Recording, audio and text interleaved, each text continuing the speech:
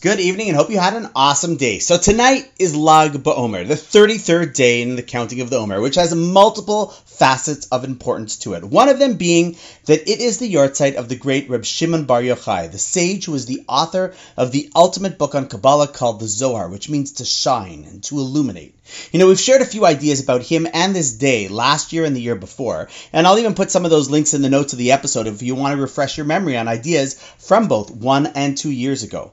But tonight, I thought I'd share one small aspect of what made him so special. See, after all, on anyone's yahrzeit, what we often do is talk a little bit about the individual who we're commemorating. And often I ask people who come to shul for a yahrzeit to try and distill what was their loved one's most defining quality, or one of the most unique qualities that they had. So in that same vein, if we're going to discuss Rav Shimon Bar Yochai on his yahrzeit, it would be meaningful for us to share something that was part of his superpower from so many years ago. And I think he could best be summed up as someone who was able to reveal that which was hidden. Meaning, there's a whole world that we operate in and think we understand, but in reality, underneath the surface, there is so much more going on. And in fact, the operating system of the world might be quite different than what we see actually in front of us.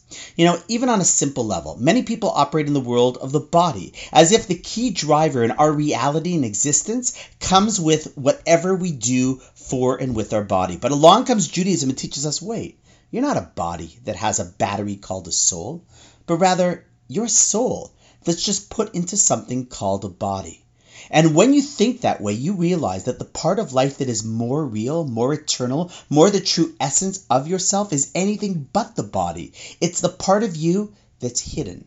This applies to not only what we are, but also to what happens around us or to us. If we live in the world of body, then we think what happens to us is simply the physical reality. But if you live in the world of the soul, in the world of revealing that which is hidden, then you live in a world where even that which happens in life or in history is a guise for what's really happening in the world that's hidden, but is truly the world of reality.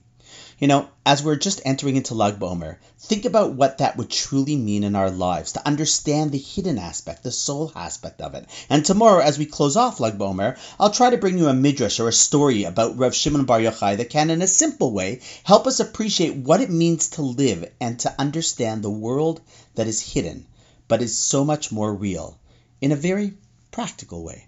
So on that note, happy Lag BaOmer, have an awesome night, and I look forward to seeing you tomorrow.